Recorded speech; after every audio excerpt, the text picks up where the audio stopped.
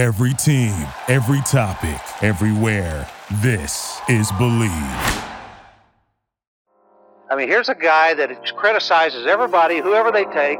He's got the answers to who you should take and who you shouldn't take. And all of a sudden, he's an expert. He's in our paper 2 days ago telling us who we have to take.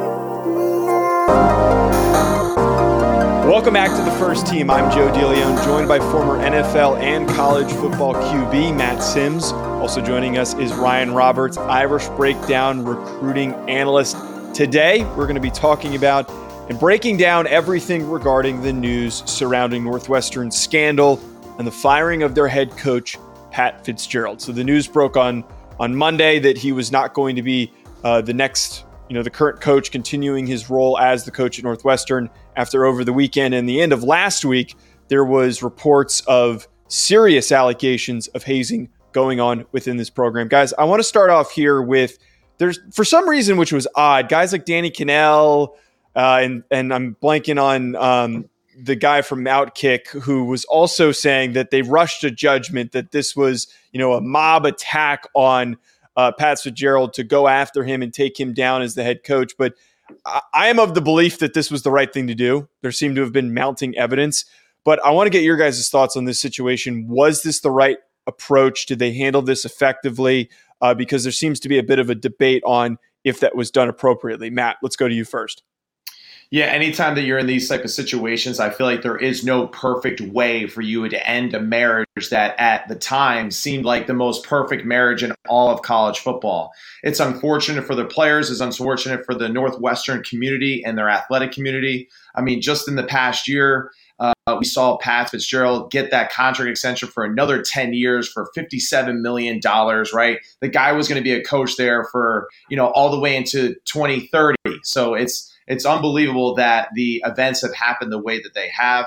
At the same time, we have to have some level of sensitivity, empathy, and sympathy for those who are potentially have been harmed during these hazing allegations. Now, of course, there will always be the, he said, they said, whatever situation, when you get into these things. But it sounds like there's enough evidence that does say that these things took place. And everyone keeps saying the same thing. Pat Fitzgerald, he didn't know about it. Well, in defense of that, that's actually a really bad sign if he didn't know anything about these things going on underneath, his control of that organization. So as much as I think a lot of us as football fans are huge fans of the gentleman and who he was and how he represented himself and the school, there is this serious underbelly that was taking place. And I think the school did the right thing.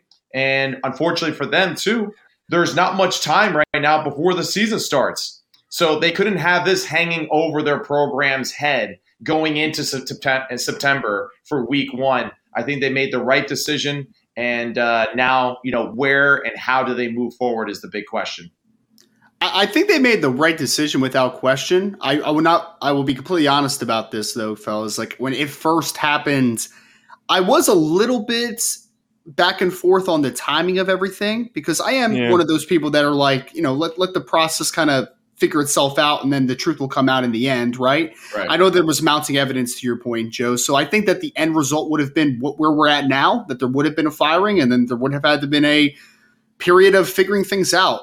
But when I think about it, and I think you just hit on a key point, Matt, that's kind of like leading me to my opinion now, is that there's not a lot of time until the season, right? We're like 50-something days away from college football happening. And one, we're talking about who is most affected by this. It's the student athletes that are involved, right? And whether a player is going to decide to stay at Northwestern under the new regime, I know the assistant coaches are still going to be there, or if they're going to make the decision to go to a different program and then take the next avenue of their process, you need time to make those decisions, right? So if it was a longer process of figuring out Pat Fitzgerald's future, I feel like you would have had a very limited window, even more than you already have, for some of these kids to make very rash decisions, to have to figure out transfer, stay.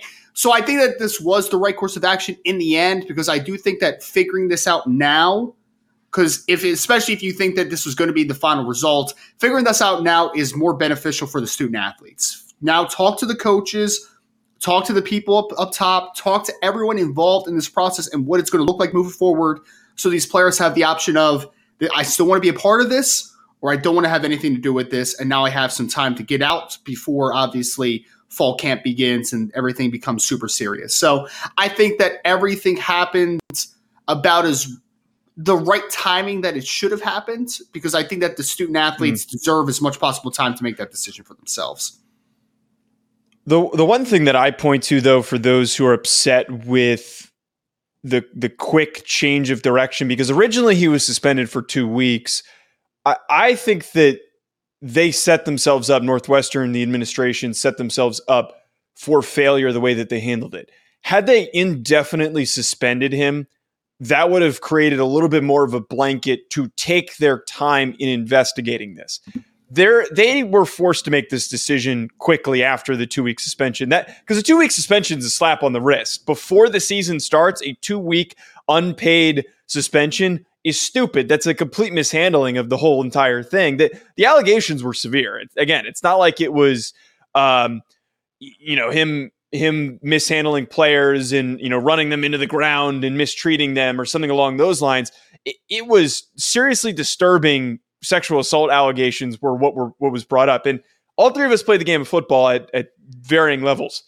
I never experienced anything weird like this. There's a couple odd things that happen in the locker room, but nothing as messed up as this. This is not normal behavior. So for accusations and evidence like this to be out there and to only suspend him for 2 weeks is just so stupid. It is a terrible, terrible handling of this by the university itself, the University of Northwestern. But at the same time, though, that my whole point here is, had they had given him an indefinite suspension, it would have allowed them to handle this a little bit easier, look into it, and then make that decision. And I agree with Matt's point, though. That's the biggest thing for me, where there is this point of, he didn't know. There's not a single head coach at that level, especially in the Big Ten, that doesn't know every single thing that's going on in his locker room, especially something as crazy and messed up as this. There's no way. There's absolutely no way that he didn't know that this was going on. And that's what's unfortunate, I think, for the entire situation is that, and the reason why they made the decision, the rash decision like you're discussing, is because they probably heard rumblings about this over the past decade or so as well, and they did nothing about that. And that's where it's a black eye not only on Coach Fitzgerald, it's a black eye on the entire community and that whole entire program and who's running it. Of course, everyone's going to be pointing fingers and blaming each other for it. But at the end of the day, these are very, very serious allegations, like you're saying, Joe, especially too, in the time frame in which we live in now with social media and everything like that. It's way more easier for people to share their stories, to voice their opinions, to share what they saw in person. And these things have to be treated with tremendous respect and care for those who have potentially been harmed by this. And, what's really wild, too, is that this is a school that, obviously kind of turned a blind eye to what was going on, a coach that turned a blind eye to maybe what was going on or didn't know about it, but nonetheless still doesn't make it any better. But in the past few years, $250 million for a football facility, right? $800 million proposed for their new stadium renovations that are being built. So this is a school that is now just forking up hundreds of millions of dollars to improve their athletic program that was solely focused on one gentleman, and now he's gone. So now Northwestern is a really a tough position as far as just their identity crisis right now. What is going to be their identity going forward? Because essentially the whole athletic program was built upon Pat Fitzgerald and the way that he ran things within his football team. This also now opens up the ability for multiple players, if not most of this roster, to enter the portal. Realistically, there's not going to be a mass exodus, but the best players likely are going to leave because of the messy situation that this team and the environment with this team that they're currently dealing with. Because of the fact that their coach is gone, it does reopen the portal opportunity for these players per NCAA rules. Ryan, you know this roster well enough to kind of share with us some of the names that you think could hop in the portal. Who are some of those guys that you think that could? Yeah, I mean, because I think it's a really interesting conversation, Joe, because you say that it's probably not going to be a mass exodus, but I've talked to a couple of players already from Northwestern that like are very undecided on their season, man. And it's not even a couple of these kids that I'm talking about. It's more like the fringe, solid starter types that are on Northwestern. But when you're talking about a few of the key names that I would look for as potential transfer options, because it's not even counting the 2023 recruiting class that's obviously coming in and has just enrolled in the summer. Because like I could talk about Jordan Knox, who's a really talented offensive lineman who we actually talked about in our little bit of recruiting backgrounds and evaluations, a few months ago. But I think the main guys that I would have my eye on, and I think that other teams will have their eye on, is one is Josh Preeb, who is their starting offensive guard. He was actually slated to play left tackle this year. He was going to take over for Peter Skoronsky, who, of course, went top 15 last year in the 2023 NFL draft to the Tennessee Titans. And he was a starting left guard, was planning to move out to left tackle. He's a really good football player. I think right now, draftable player on tape as of right now, but I think he has top 150 upside. I think he could be a fourth round or better player when he eventually does enter the NFL draft, whether that is in 2024 or 2025, because the great thing about him, he's only a junior eligibility. So he's going to have 2 years of eligibility for whatever team if he does enter the portal. He has ability to play offensive guard. I think he could also play center. Like, there's no reason he can't do that. He was a kid that was going to make the transition to tackle. So college teams, NFL teams, they're always starved for good offensive linemen. And I think Josh Preeb has versatility that you look at and can get super excited about. I think the other big guy for me is Xander Mueller, who's an inside linebacker for them, who was second on the team in total tackles, but had double-digit tackles for loss last year. 6'3", 235 pounds, also a junior eligibility. So he'll have 2 years of college football. Moves well, has a nice frame. Very underrated athlete working sideline to sideline or slot to slot. I think he really has nice movement skills. He's a very intelligent football player. Everybody needs this type of player who can also play a little bit of will, but he's a true Mike on the college level into the NFL level. And then the last guy that I really am very intrigued by, but didn't play a ton in 2022, was Koko Azimi, who is a starting safety for the team, number 0. He only started 2 contests, but had over 20 tackles last year and a pass breakup. This kid is a premier alley runner from the safety position, a guy that is going to be a really good special teamer as well. If he's able to stay healthy, I think he could have been one of the best safeties in the Big Ten in 2023. And if he does enter the portal, I think that he would be a big get for a team that needs a potential starting safety and a guy that could also play special teams for you.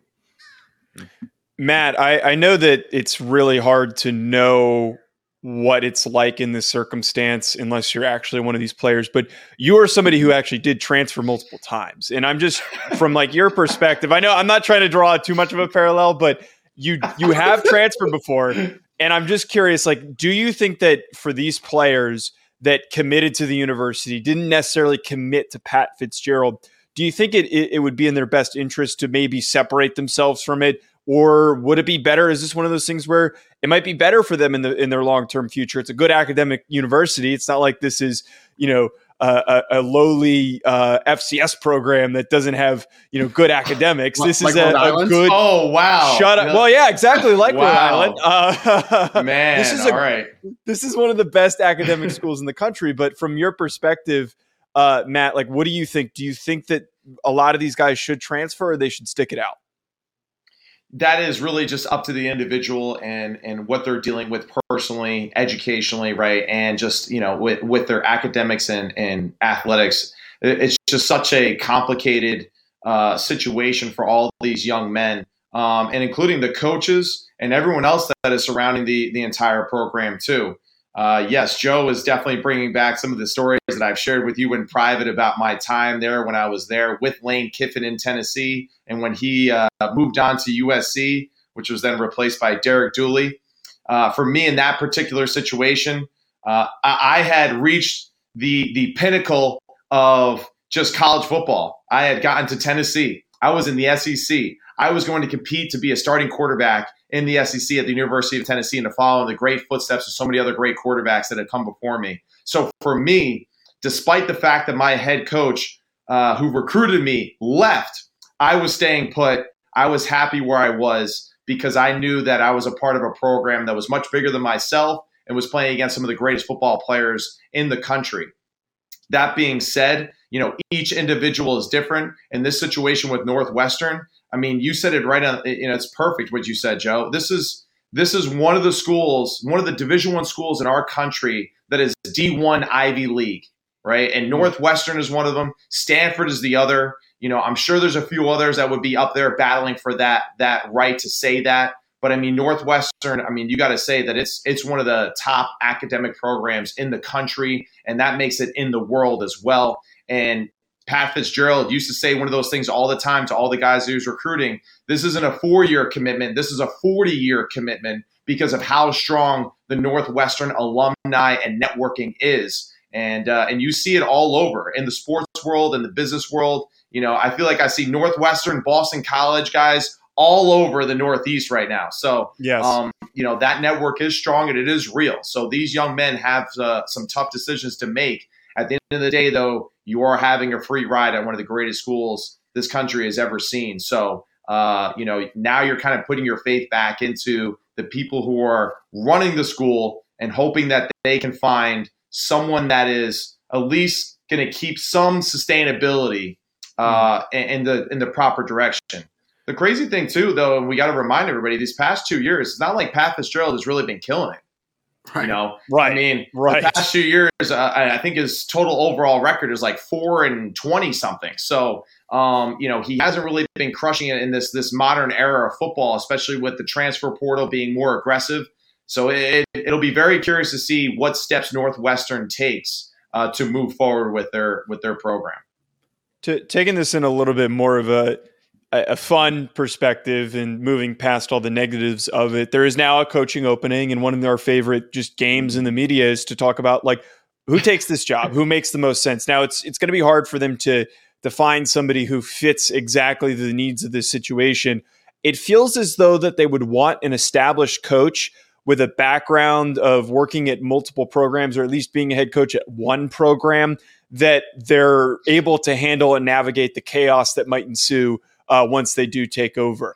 Now, it was floated out there, the whole Ed Orgeron thing, and that was very quickly debunked by Bruce Feldman, who is very clearly close with Ed Orgeron, who wrote a whole book about him and followed him in his whole time at Ole Miss. So Bruce Feldman is trusted there. I also want to throw out there, I jokingly talked about it on one of my shows, and for some reason I posted the clip. Ed Orgeron's son quote tweeted and said, "Not happening." So we've got a little bit of a direct source on that. But so no Ed Orgeron, but I would love to pitch some options here on who we think could take over. Ryan, you and I are in agreement on this one guy. So who's the one who you think would make sense?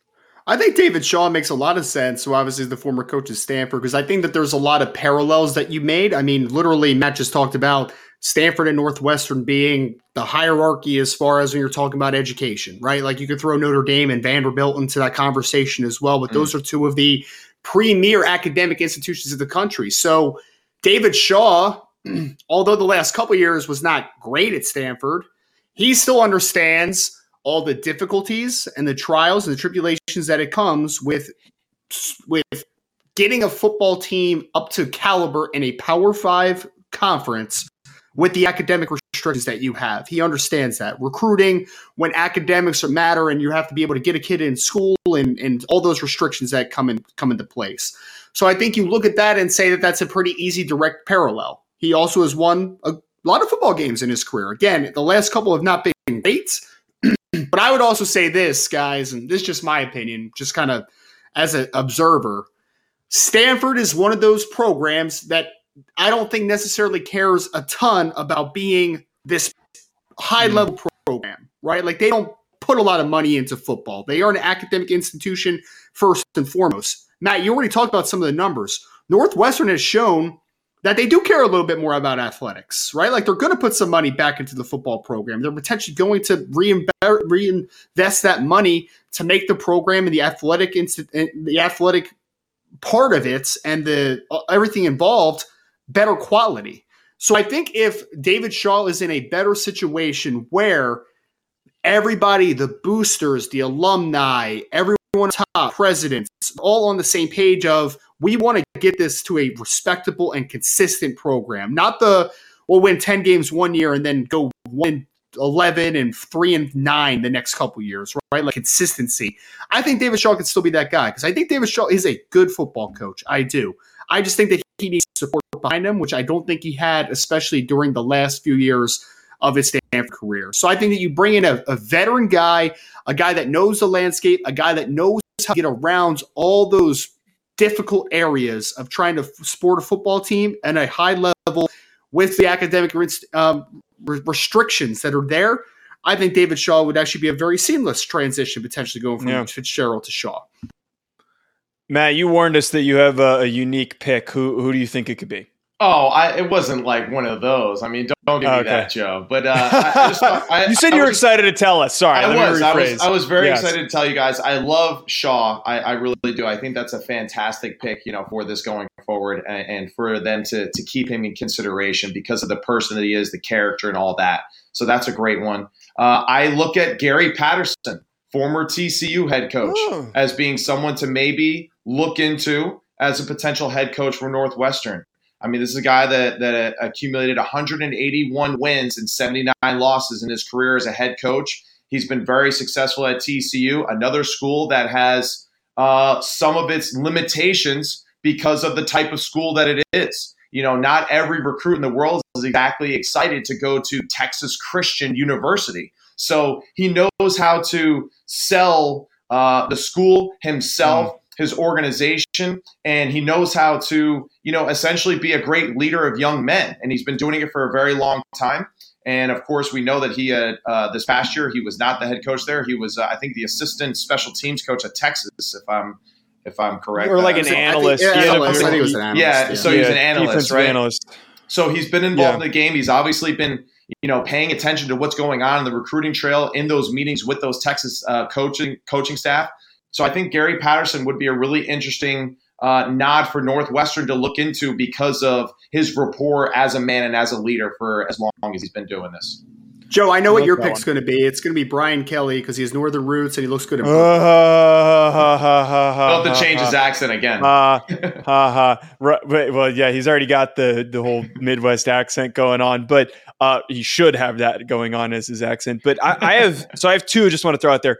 I think Willie Fritz is a good one to bring up. He turned down the Georgia Tech job, and he's somebody who has coached successfully over the past couple of years and for a decent amount of time at Tulane, which is an academically prestigious school. I just think in general, like what you guys both talked about, you need the right type of guy who has the track record at particular types of schools. So finding somebody who is experienced with finding academically minded recruits and getting them to come play for you, I think that Willie Fritz makes sense. I also have a little bit of a strange one that I want to throw out, and I think that Ryan's going to hate this one. I think that Al Golden is a bit of a sneaky one to consider here, the Notre Dame defensive coordinator. He is a Northeast guy. He's from New Jersey. He's from South Jersey. He has coached all over the place. He has been a head coach at Temple. He's been a head coach at Miami. And there's also not the biggest love for Al Golden at Notre Dame. So I'm sure if he got that opportunity to bounce and go somewhere else, he would gladly take it. We've got about a minute remaining, but just any quick thoughts on that, Ryan, because I know that you obviously are Notre Dame. I think Al Golden actually be an interesting one, Joe. I was not expecting you to go there. But he has experience, like you said. He also had restrictions of coaching at Temple, which is not the easiest place to get talent to come to. Right? So I think it's an interesting one. My only pushback on Willie Fritz, because I think Willie Fritz is a really good football coach. But if you just look at the history of Willie Fritz, he's a Southern guy, man. Like, that's his roots. He's been in Texas. Yeah. He's been in Georgia. He's been down on the Ryan Kelly is a Midwest guy. He's at LSU. He should have stayed up north, but at a different institution. But all right, anyway. KYP, know your personnel. That's it for today's show, folks. Thank you for tuning in. At Joe DeLeone, at Sims Complete QB, at Rise and Draft. We will be back next week with more. Enjoy the rest of your week. Thank you for listening to Believe. You can show support to your host by subscribing to the show and giving us a 5-star rating on your preferred platform. Check us out at Believe.com and search for BLEAV on YouTube.